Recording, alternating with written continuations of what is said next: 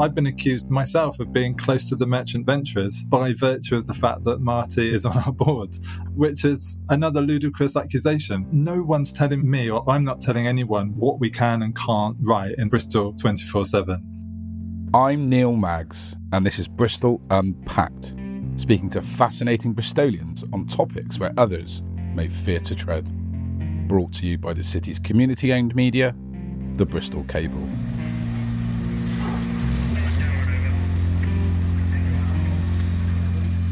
You're listening to footage recorded by today's guest as the derelict Grosvenor Hotel in Bristol burned down on October the 19th, 2022.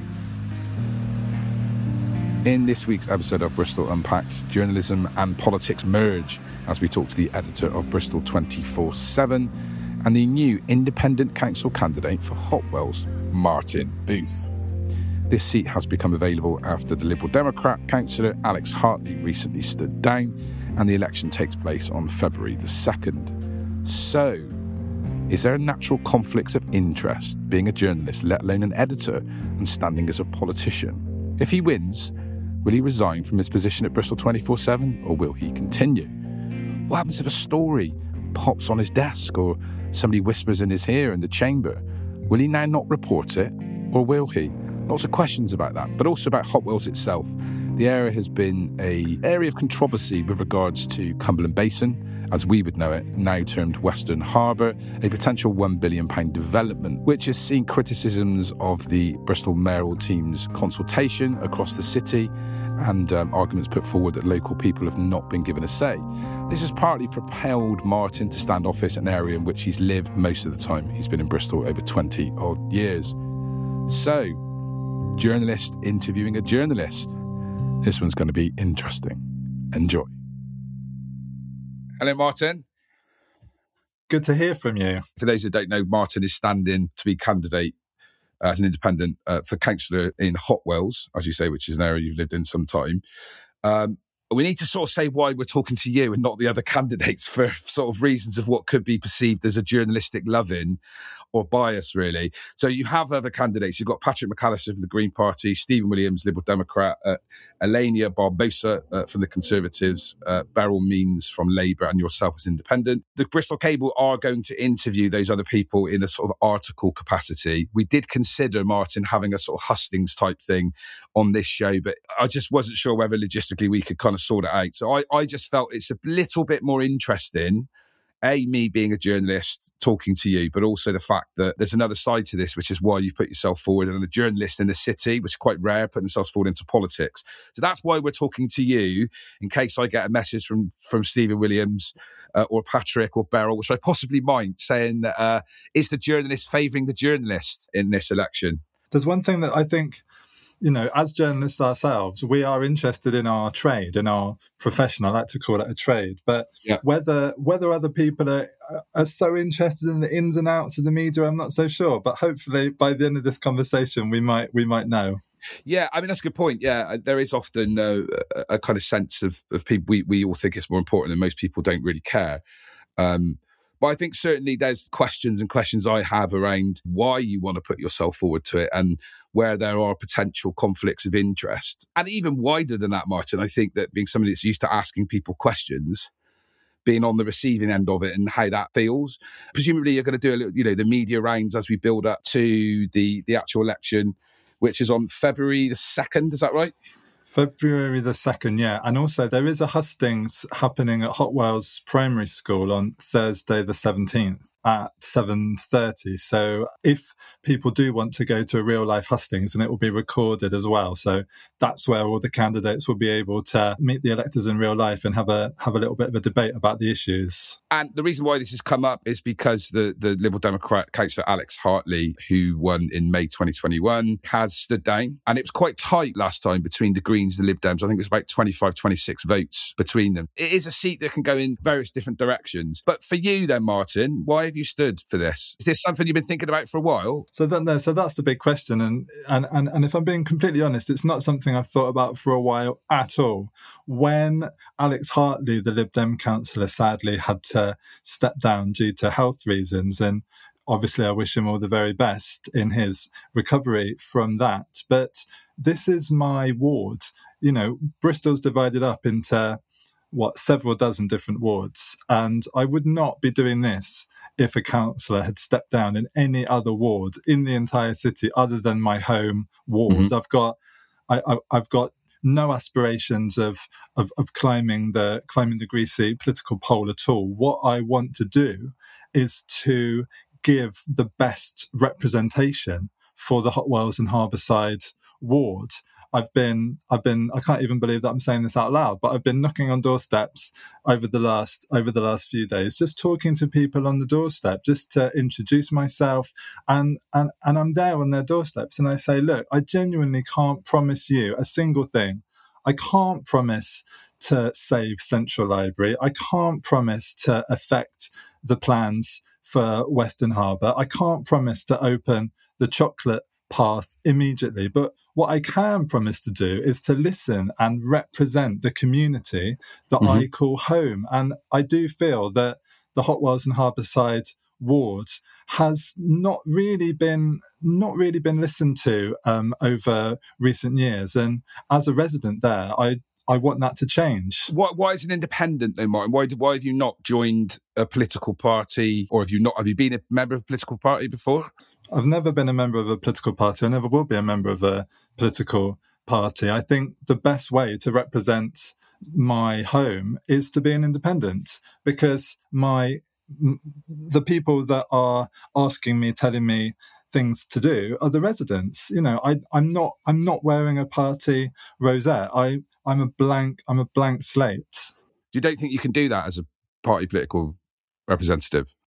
I would say that it's possible to do that as a party political representative, but the reason why I'm standing is to help my local neighbourhood.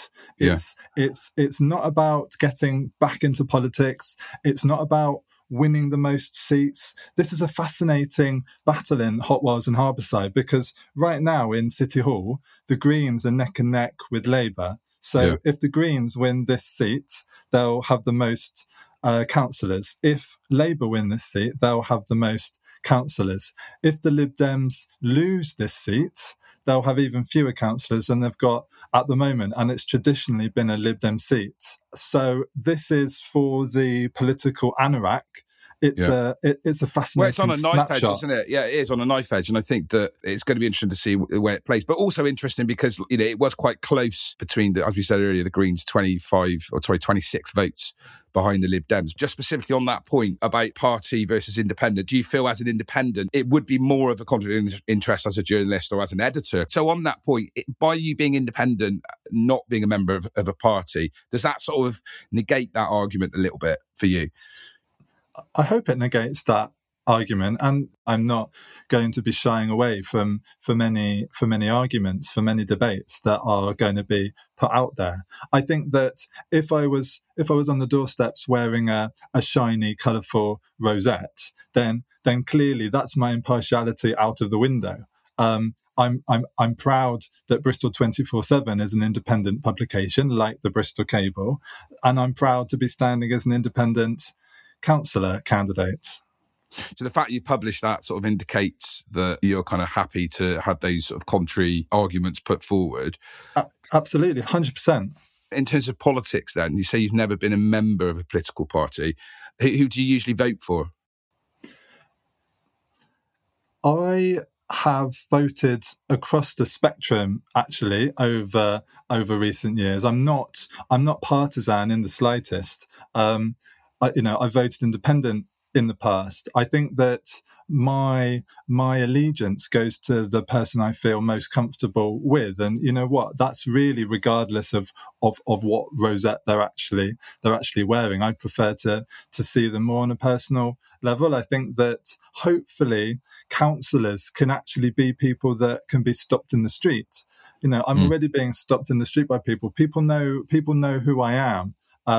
So regardless who I voted for in the past, it's unusual to be able to give a vote for an independent. And so, I'm telling people that I'm not representing any particular viewpoint. I'm just hoping to represent my community, my neighbourhoods.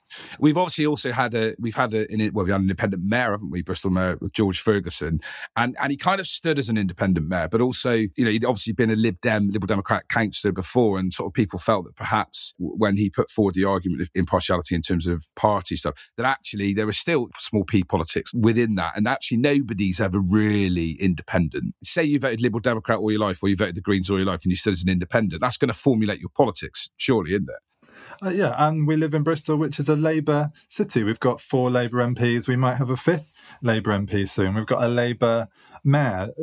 Yeah. We live in a fascinating city mayor as well. Yeah, and a Labour Metro mayor as well. We live in a fascinating city. It's a good point about the Metro mayor, because these various layers of government are damn well confusing most of the time. There's statistics about people.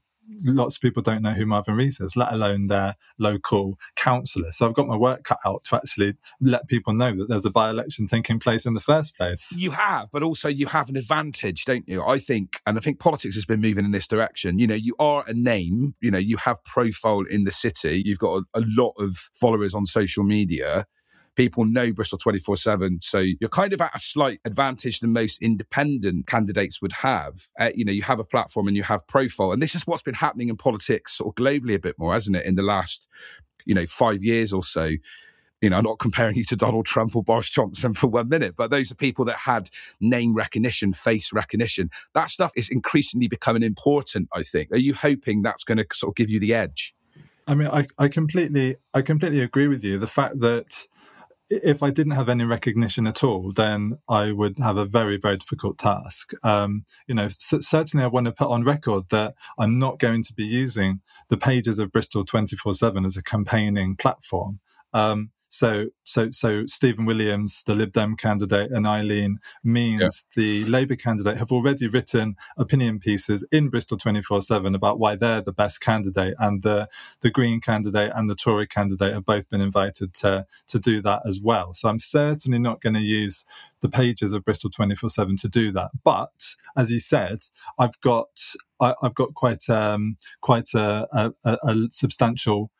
It's kind of a hashtag humble brag time, but I do undoubtedly have a number of followers on social media. So I do have that recognition. But what I don't have is the party machinery behind me. So I'm just a solitary independent. And presumably the funding, where George didn't have that, but he obviously had quite a lot of big business backing, and he was a man of wealth and means, that he was able to get a successful campaign because he had financial backing. I mean, I know this is obviously a significantly smaller scale than that, but that kind of stuff does matter when it comes to campaigning. It does matter. When I'm on the doorstep, I can see on their kitchen table that they've got the leaflets already from the Labour Party, from the Lib Dem Party, from the Green Party, and I don't have any of that right now. So I'm at an enormous disadvantage, because I'm up against the weight of the party machines. And like we were saying earlier, this is an election that they want to win desperately. In a broader sense, then, what are your politics, so people can just get a sense of what you're about? I mean, I think somebody probably jokingly mentioned Martin Bell. I should get in touch with Martin Bell, who's a former BBC journalist who stood as an independent and won a seat as an independent MP. I look at the success that George Ferguson had as an independent, winning citywide, in order to see the success of independence within the city. My politics is quite straightforward. Really, like I said, I've never aligned myself with a political party. I'm kind of probably more to do with issues. So I've been banging on about the need for better segregated cycle lanes in Bristol for as long as I can remember. Cycling's a big thing for you, isn't it? I know, would you accept the charge that obviously by living so centrally as you do, cycling is probably perhaps more important than if somebody was living in south of the city in Hartcliffe that would need a car with 4 kids to transport back and forth to school, that for some of those people on the other edges of the city, it's not so much of a prominent issue. Yeah, I mean, maybe that's absolutely nail on the head. But the fact is that I do live central. I live within Hotwells and Harborside, and so this is an issue that's happening on a daily basis. I've been knocking on doors in Rowan and Mead and Paul's Wharf Court off Hotwell Road. And it's actually surprised me how many people in those developments do actually own at least one car. So it's not as if no one around here does own a car. And the clean air zone has been a real bone of contention for lots of people that I've been speaking to in recent days. You've already explained that it's local issues that have inspired you to put yourself forward. But beyond that, I've seen a lot of people in politics have gone in with noble aims, and then before they know it, they quite like the taste of power and it becomes a bit of an aphrodisiac, and then sort of ambitions sort of follow that a little bit. Are you mindful of the possibility that that could happen to you if you do win? I think I've got to take it one step at a time. And right now I'm on the doorsteps of Hotwells and Harbourside, just trying to convince people that I'm the best possible candidate to become councillor for this wonderful area of ours. You know, I say that this is my home and I want to make it better. And it's as simple as that right now. Hotwells and Harbourside needs representation in City Hall. We haven't had that for a long time. Are you saying that the previous councillor, Alex Hartley, didn't do that? He was the person that brought through the vote for having the referendum to get rid of the mayoral system, which obviously Bristol public voted to do so. Arguably, Alex Hartley as a councillor has had more influence over Bristol than any other councillor in the last 10 years. No, that's an absolutely valid point. And that campaign that Alex spearheaded got results. You know, it was a success. It was a resounding success. Unfortunately, due to his health issues, and like I said before, wish him all the very best in his recovery from those health issues. Hotwells and Harbourside hasn't really had someone to represent them in about a year. And so I think that I can be that person. Because he's not been well? Because he hasn't been well, no. And unfortunately, nobody was able to pick up the slack. Would you be critical of previous councillors before Alex as well? In terms I'm not critical. I'm not critical of Alex in the slightest, because it's a real shame that he's had to step down, and I'm not going to be critical of anybody. Of anybody who wants to stick their head above the parapet. But you don't think they've done a good enough job for Hotwells? Right now, Hotwells has been ridden roughshod over, and I'm here to change that. Okay, we're going to get into some of those key sort of local issues. There's been, big contentious stuff that's gone sort of citywide, like Western Harbour. We'll part that just for now. Just briefly in terms of your own politics yourself, Martin. Alex, obviously, as I just said, was influential in getting the vote to get rid of the mayoral system. You were somebody that was quite prominently pro-mayoral system that I saw anyway across social media. Is that right? I thought, and I still think, that Bristol needs a figurehead. I think that the mayor is someone who can represent Bristol the best. I think what I was concerned about was that we would have these committees of councillors, and it's bitter irony that I'm saying this out loud after I wrote various things about anonymous councillors and faceless councillors and this and that. But my feeling at the time during the referendum debate was that Bristol needed a figurehead. Bristol needed a strong leader in which the mayor was, and also somebody who could be held accountable for his actions, for their actions. If you don't like what the mayor's doing, well, you can vote for a new one in 4 years' time. Do you think that if you do win, people will be a little bit more paranoid around you having a journalist amongst City Hall? Because they are nervous, and understandably so sometimes, politicians around journalists. I think one of the things that someone said is they were speculating whether journalists should even legally be allowed to become politicians. And I was just thinking, this is what an absolute load of codswallop, because the point of politics is that it's a representative sample of the population. That's probably a little rose tinted. It's not as if it's like a jury and 12 random people picked or anything like that. But is it different if it's a journalist or an editor, though? Because obviously as an editor, you're shaping an organisation, you're shaping its narrative more. Bristol 24/7 has got me as editor. We've got a very small team, but the small team that we do have has an awful lot of autonomy. Like I said, anyone out there wants an opinion piece published and will publish it. I think it's as simple as that. And I'm not telling our reporters to take a particular line on any story. We're not spiking any opinion pieces because I don't agree with them. Yeah. Actually, arguably your training should make you, as a journalist, able to sit in the middle and be a bit more objective than what most people could or should be, potentially. Yeah, I hope so. And I'm sure that you've had it in the past when people realise that we're journalists. They say things like, "Well, better be careful what I say here," and it's not something. I'm not on all the time. I'm on quite a lot of the time, but I'm not constantly got my dictaphone or writing my shorthand. I'm not. I wanted to ask you that. Are you not then? Because I do know some journalists that are like that. I can switch in and out, but I can easily switch back on if I'm out. And so, the fact that I live in BS1 means that every time I step out of my front door, there's a potential story on my doorstep. Literally on my doorstep. So that is difficult because I find it quite easy to switch off.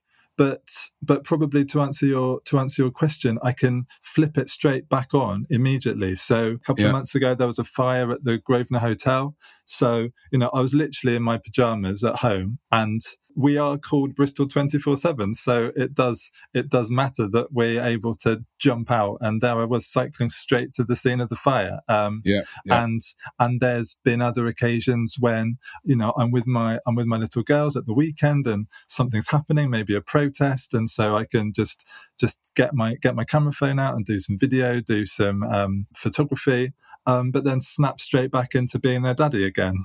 Yeah. I mean, that's the thing. Is that, journalists are human beings that play their various different roles in their lives. But I think what I find quite interesting, and I don't know whether you think journalism is a good grounding to be a politician or not. And I'm particularly thinking around that because lots of relationships in journalism are sort of transactional. And that's quite similar to politicians. And I wonder if that would stand you in good stead. What I've appreciated over time is that I'm quite good at you need to build relationships with people fast as a journalist because you might only be talking to them for 2-3 minutes. You need to be able to swiftly put them at ease. And so I think that it's been my job as a journalist for 20 years now to basically talk to strangers on a daily basis, which is clearly something that politicians also need to do. So that's what I mean about the transactional thing, that I think that a lot of journalists hang around with each other.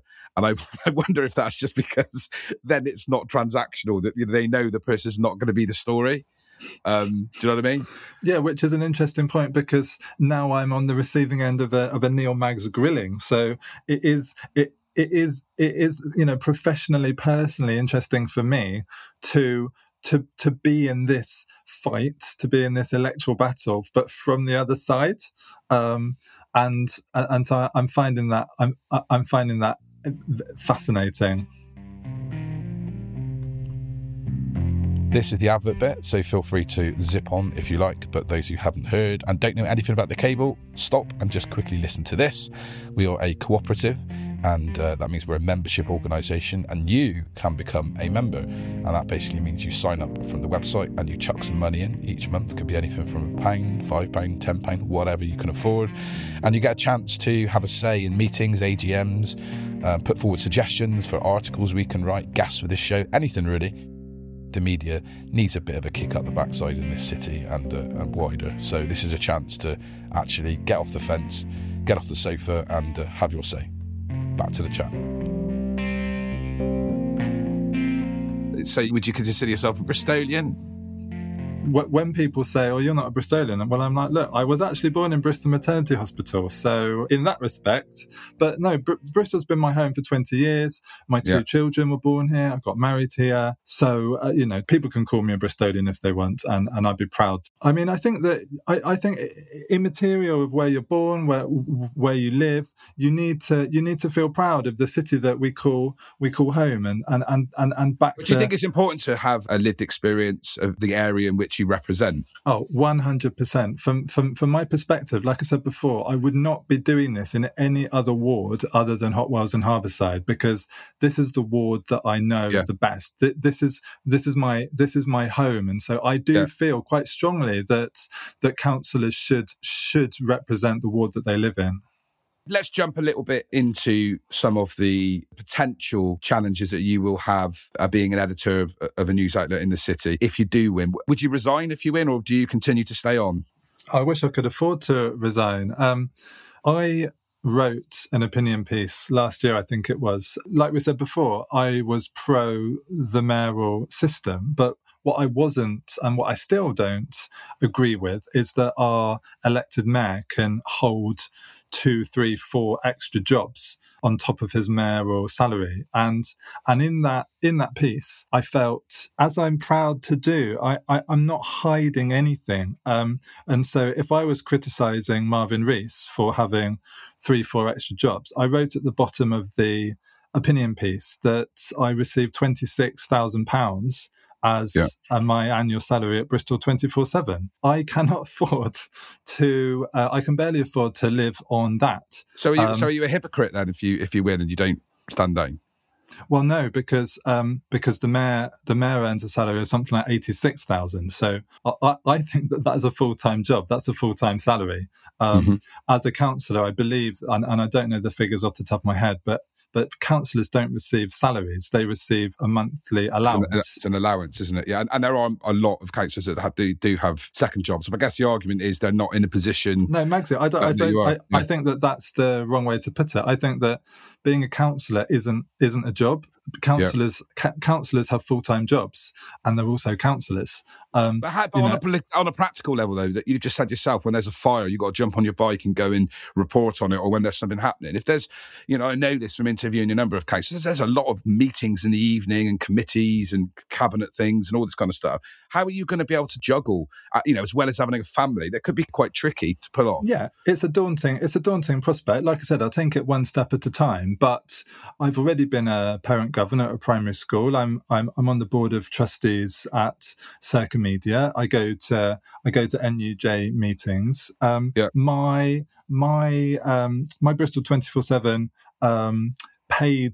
paid time should be 9 to 5:30.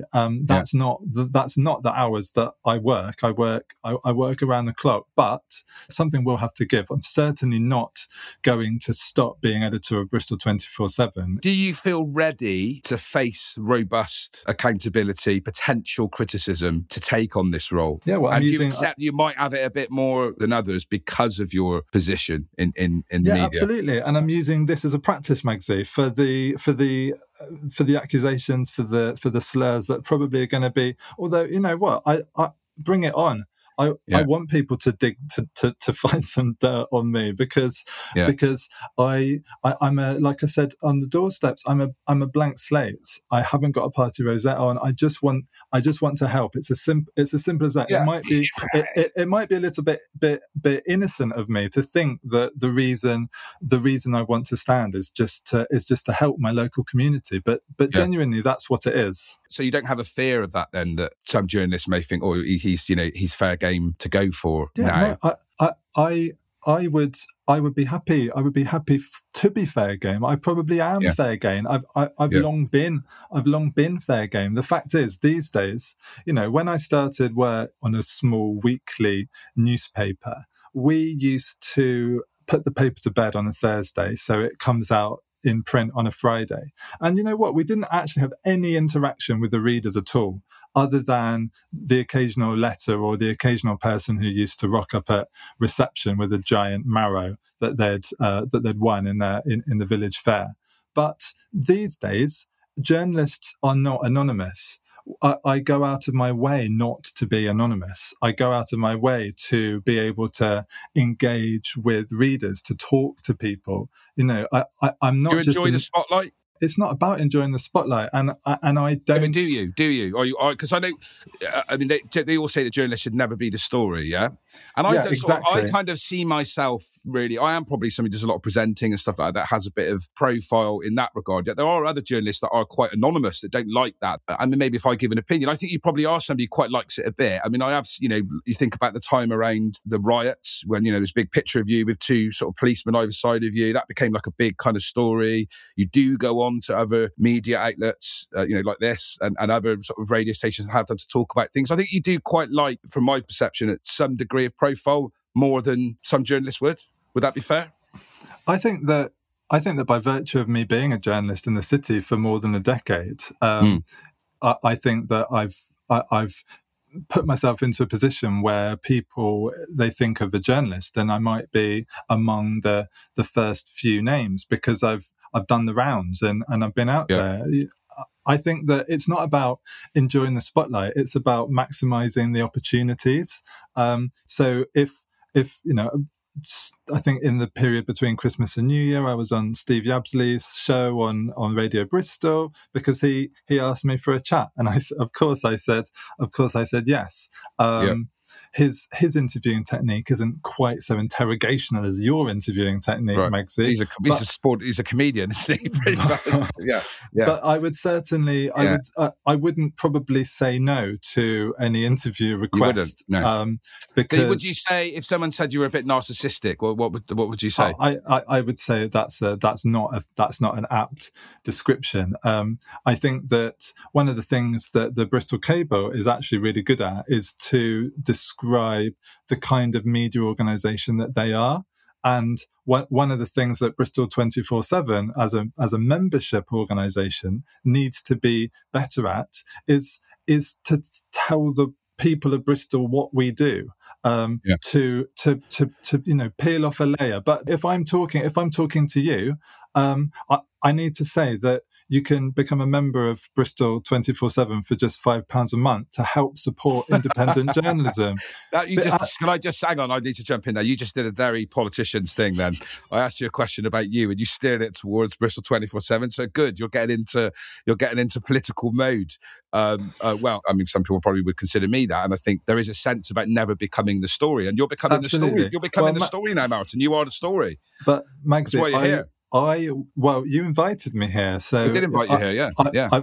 I wouldn't make any overtures towards you. I wouldn't ever badger you to invite me on the podcast. But like I said before, it's an honour to be invited. On Bristol 24/7, I have to ask you this because there could be a charge towards some degree of independence. You do have, for example, Merchant Venture on the board. You have public supporters of George Ferguson on the board. You have major regional chain, long-term shareholder Ocean Estate Agents.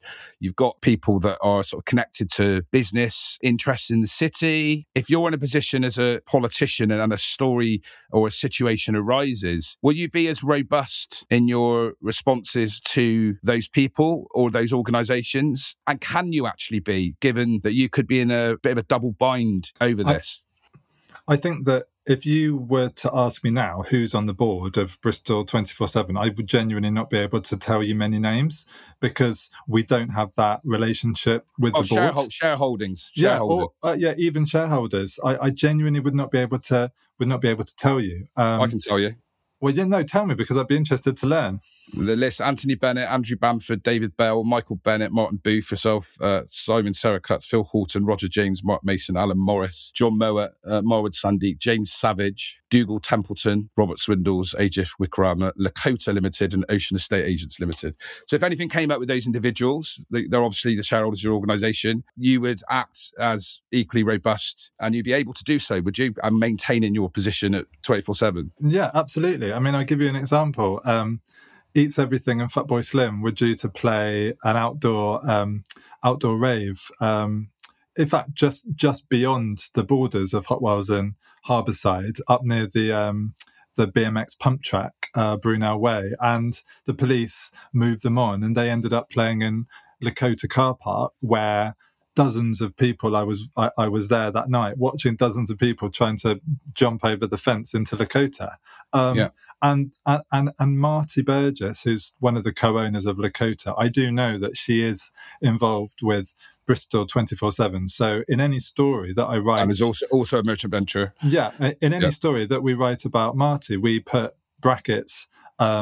Marty is on the board at Bristol 24/7, because we need to be.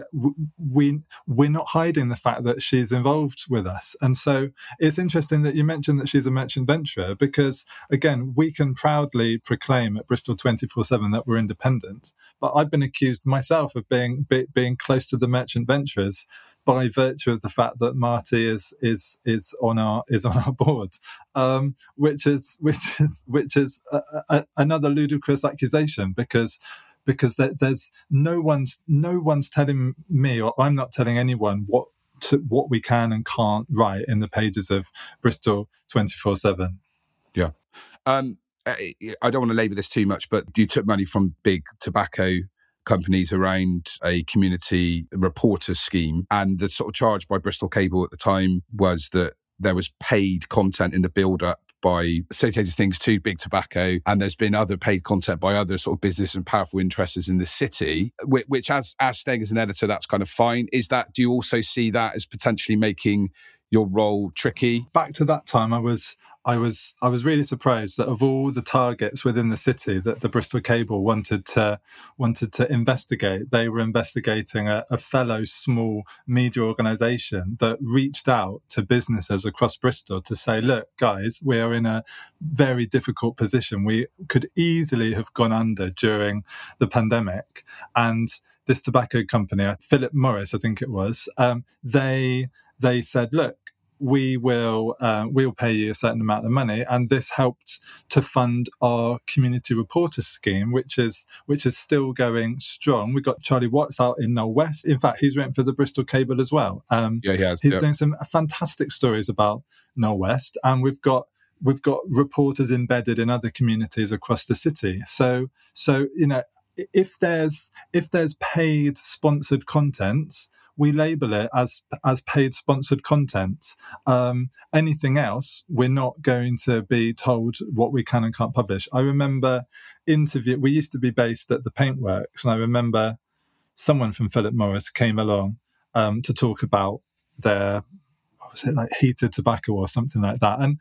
And it was an interesting story, because they're opening a shop at Cabot Circus, so it was a genuine news story that wasn't marked as sponsored, because I could write whatever I wanted in that. Would there be a line for you with that? What would you not take money from? Well, I felt quite dirty that we were forced in a way to take money from big tobacco. But I think that if we didn't take money from big tobacco, there would not be a Bristol 24/7 right now. We had to raise funds, and so one of the key things about Bristol 24/7 is that I'm working on the editorial side of things. We've also got a small sales team, and we speak to each other, but we're not working really closely with one another, because the advertising and the editorial are very different. But what if Philip Morris wanted to, open up some kind of community centre in Hotwells, or arms trade? Would you draw the line at that? I don't know. That's what I'm trying to get to, where the line is, because I get your point. Well, the reason I say this, Cable have been criticised for some of the money they've received, is that there are difficult choices you have to make any kind of business sustainable. Is where is the line? But I think when you go into politics, that line has to probably be a bit higher.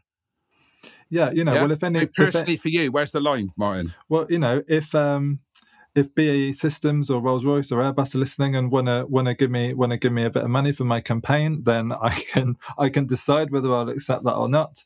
I do genuinely need to set up some kind of crowdfunder, just like £1, £2 here and there, to help me with this. But back to your question, there was one company that did advertise with Bristol 24/7, and they were what's called, I think it's called like an essay farm or something like that. So you can pay for your university essays to be written, and we wrote a sponsored, put sponsored right at the top of this piece. And for some reason, they managed to get algorithms to just shoot it straight to the top of our most read stories. I'm probably giving away trade secrets here, but I don't know what they did. But this sponsored story that I knew nothing about was our most read story.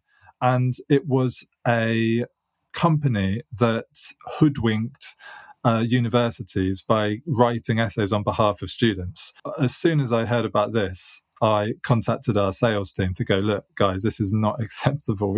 We cannot have sponsored content like this. And so that was pulled quite swiftly. Okay. So maybe it's something like that. It's a case-by-case basis. Yeah, okay. Let's talk about Western Harbour then. That is the big thing, essentially, is Cumberland Basin, which sits within the Hotwells ward. There's been lots of controversy around consultation and around the forming of a group that's there to represent what can be a huge amount of investment, potentially a development value of over 1 billion coming into that area. For you, seeing kind of how this stuff has sort of developed, are you positive about that? And would you welcome big developers, potentially international investors, into that area? Or are you slightly mindful about trying to keep community-owned local resources whilst making it sustainable? And how do we find the balance between both?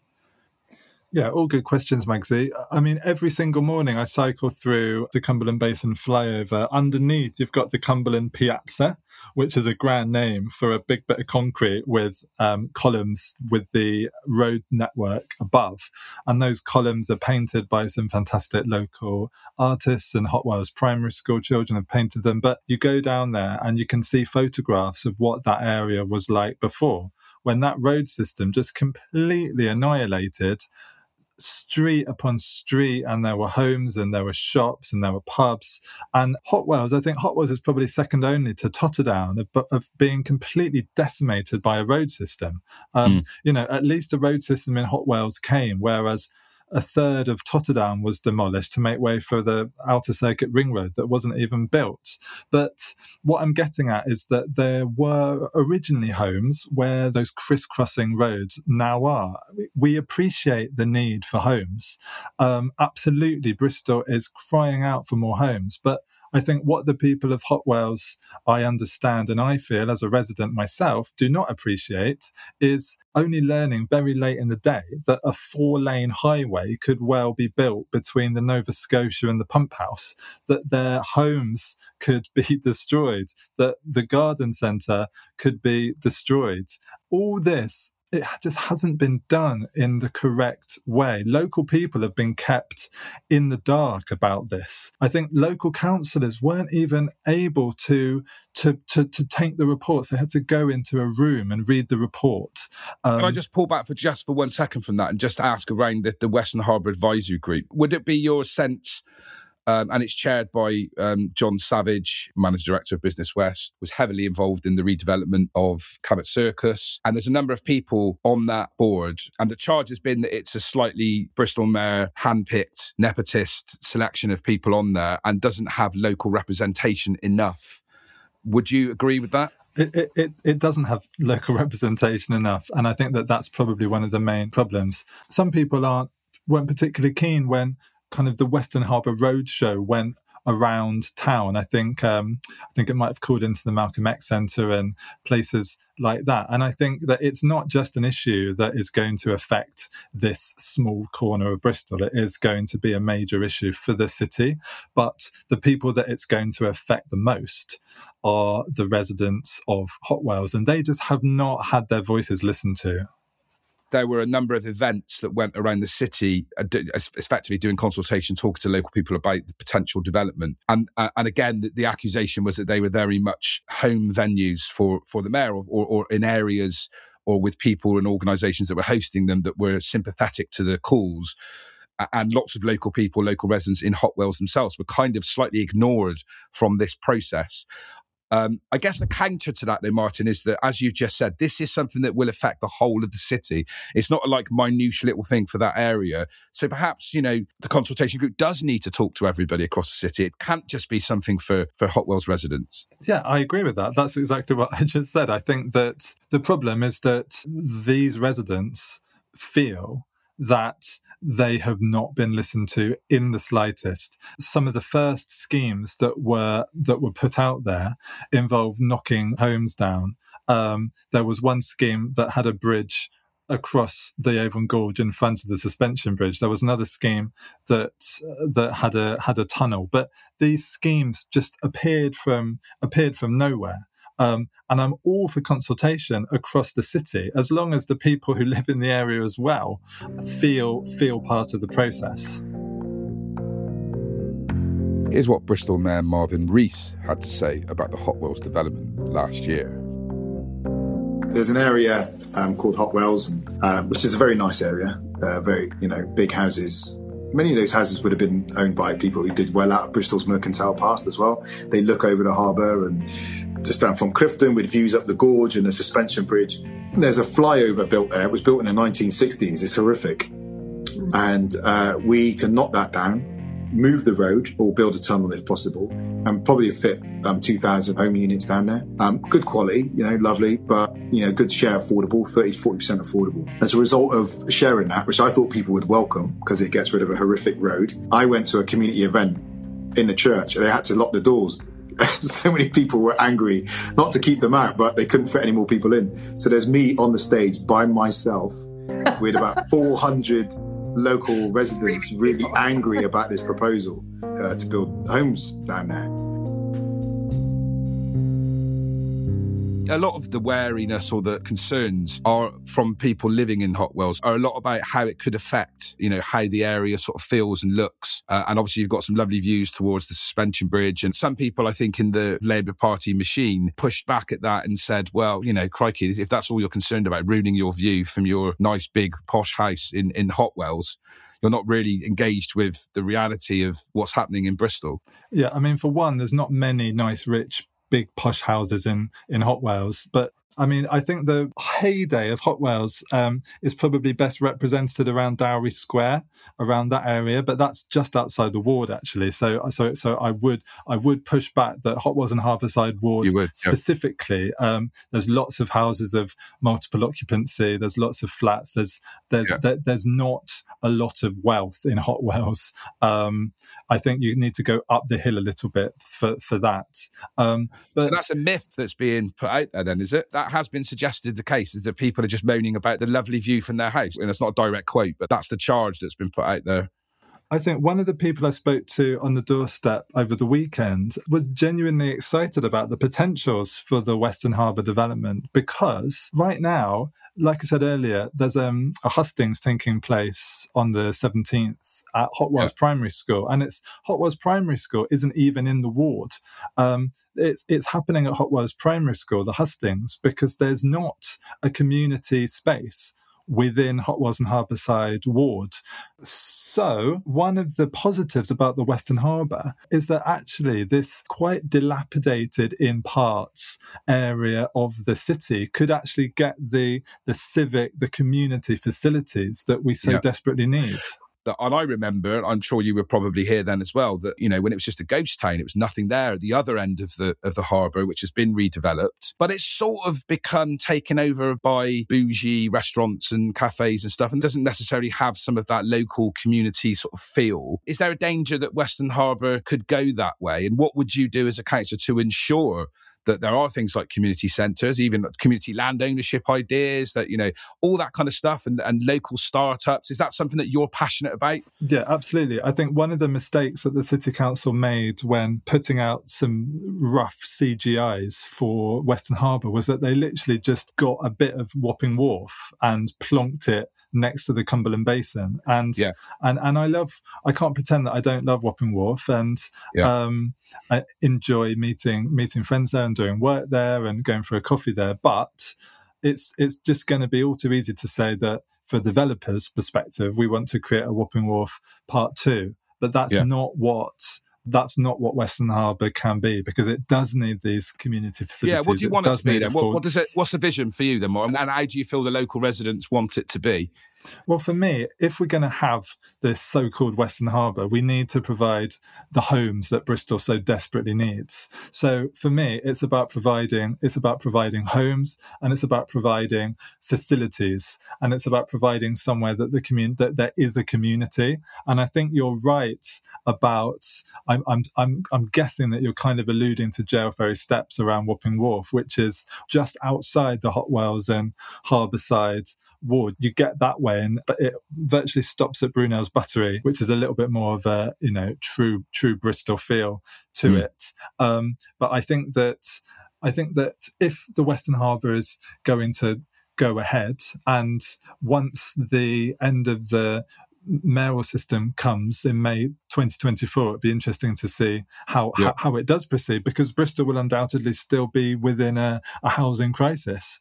And this is land that the council owns that can be built on. But those master plans are taking place between, were started in autumn 2022 and go to spring of 2024. So it's literally happening as we speak. Consultation is happening. We've had this sort of relentless march towards gentrification. You've got big international developments. You've also got sort of slightly bougie hipster places everywhere. Are you slightly concerned that could happen again here if local people don't have a say? Because it's happened in most places in Bristol where there's been developments of anywhere near this level, hasn't it? I think that, like I said, we need to have somewhere that people are proud to live in. I think it's very difficult to create a community, but if the Western Harbour is built, it needs to have that community feel. To answer the questions about the bougie gentrification of Wapping Wharf, one of the great things actually about Wapping Wharf is that you look at those shipping containers, those are independent Bristol businesses that get pretty preferential rates in order to start up as a business. You've got little bakeries there, you've got cheesemongers, you've got a fish shop. Yeah, don't get me wrong, I go there and I eat and stuff like that, and it's kind of great. I guess the wider point I'm driving at is that it feels to me sometimes like there's two types of developments in Bristol. There's either the big chains like you see in Cabot Circus, or it is that slightly bougie, startup-y type stuff. And is there like a middle ground, I suppose, where local people feel, you said yourself, but there isn't a community centre, there isn't a doctor's surgery, there is, as you say, a housing issue there. How can we drive down the middle lane a bit, I suppose? But I always feel as if Bristol's a battle of an old elite establishment and a new sort of liberal establishment, and the rest of us just don't really have a say in the middle a little bit. Yeah, I mean, Hotwells is a fascinating kind of battleground in that respect, because, I think Clifton can feel a little bit glitz glam. It's the picture postcard view of Bristol, but Hotwells is a little bit more real to me. You walk along Hotwell Road, and that used to be a thriving high street. You've still got pubs like the Nova Scotia, like the Merchant's Arms, like the Bear. Yeah. These are old dockers, sailors kind of places, aren't they? Totally. But once upon a time, it wasn't just great pubs along there. There were actually community shops. But now all we've got a petrol station, we've got a spa. That's really it on Hotwell Road. Shout out to Indian Rasasi, which does some of the best curry in town, but there's not a lot else. And so if people are trying to paint a picture of this gentrified area of Bristol, well, just walk along Hotwell Road and look at the state of it, because it's not in a good way. You do feel that it's being misrepresented a bit, the area. Yeah, one walk along Hotwell Road will show you that it's not quite like Princess Victoria Street. Sure. And it needs more housing, as you said. And cheeky question, I like to ask these. In terms of Western Harbour development housing, will Ocean estate agents have a key stake in that?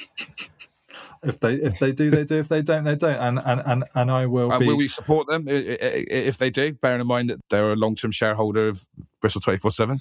Well, it depends if they want to contribute to my independent councillor campaign, Magsy. I'm not supposed to laugh at that, but I'm giggling quietly. Okay. And other key issues then, I think that how the Western Harbour will, you have your local issues for local residents, but how it will play out across the city.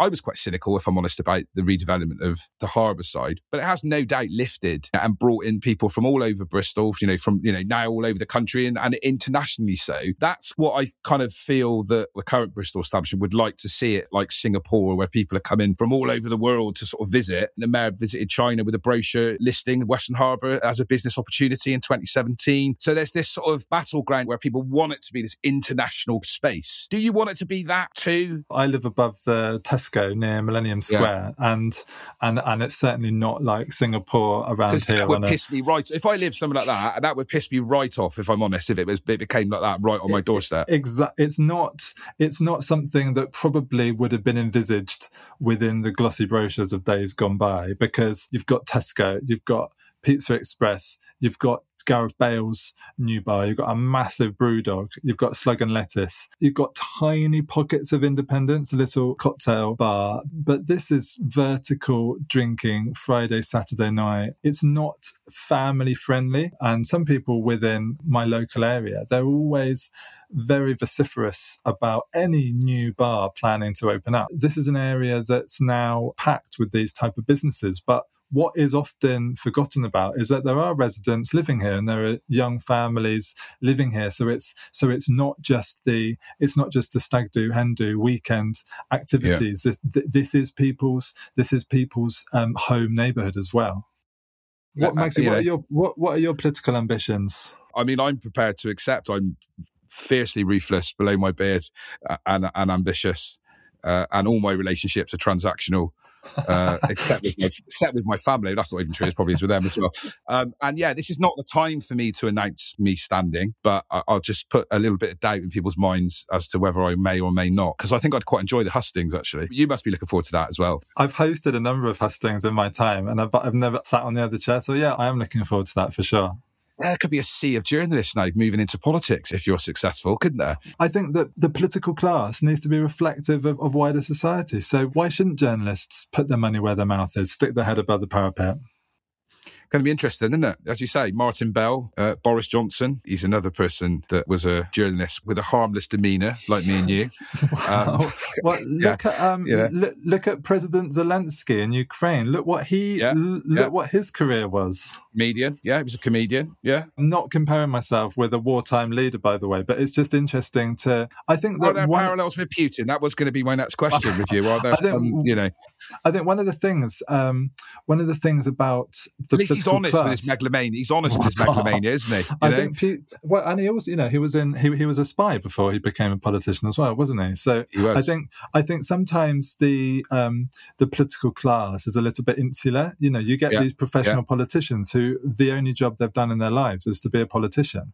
For sure. I think life experience is so important, and my experience is as a resident in Hotwells and Harbourside, and that's why I'm standing. There is a danger without having that experience or being in the public eye, though, or being on the receiving end of criticism and Twitter trolls and all that kind of stuff, that people aren't sometimes prepared for that. And the argument is, if somebody's been in the game in politics for some time, then it drops off them a little bit more, I guess. I think people aren't always prepared for the criticism. But arguably, I would say as a journalist, you probably, maybe not as much, but I'm sort of going full circle now. Journalism, you could say, is quite a good breeding ground to go into politics. We see a revolving door of people that go into political PR, particularly at a national level, but less so in terms of politics. But you could say it's a good grounding. I think the people behind the scenes are often, the people who are pulling the strings are often drawn from the media class, less so the people whose name's on the ballot paper. It's a fascinating time. It is a fascinating time. And like I said, Magsy, thank you for having me on. It's been really great to actually think about some of these issues. Yeah, and it couldn't be a loving, me just being nice to you throughout. So hopefully you still talk to me after this. No, but you're never nice to me. So this is what I expect. I wish you well, Jess. I wish you well, Martin. And good luck, sir. Cheers, Magsy. Many thanks to Martin Booth, the editor of Bristol 24/7 and new independent candidate to be councillor for Hotwells, for joining us on this week's episode of Bristol Unpacked. And yes, we'll be back next week with a brand new guest and a fantastic topic. I'm Neil Maggs. Big thanks to our executive producer Adam Cantwell-Corn and to our production team from the Bristol Cable in collaboration with Ession Noise. Also, Blue Dot for our music.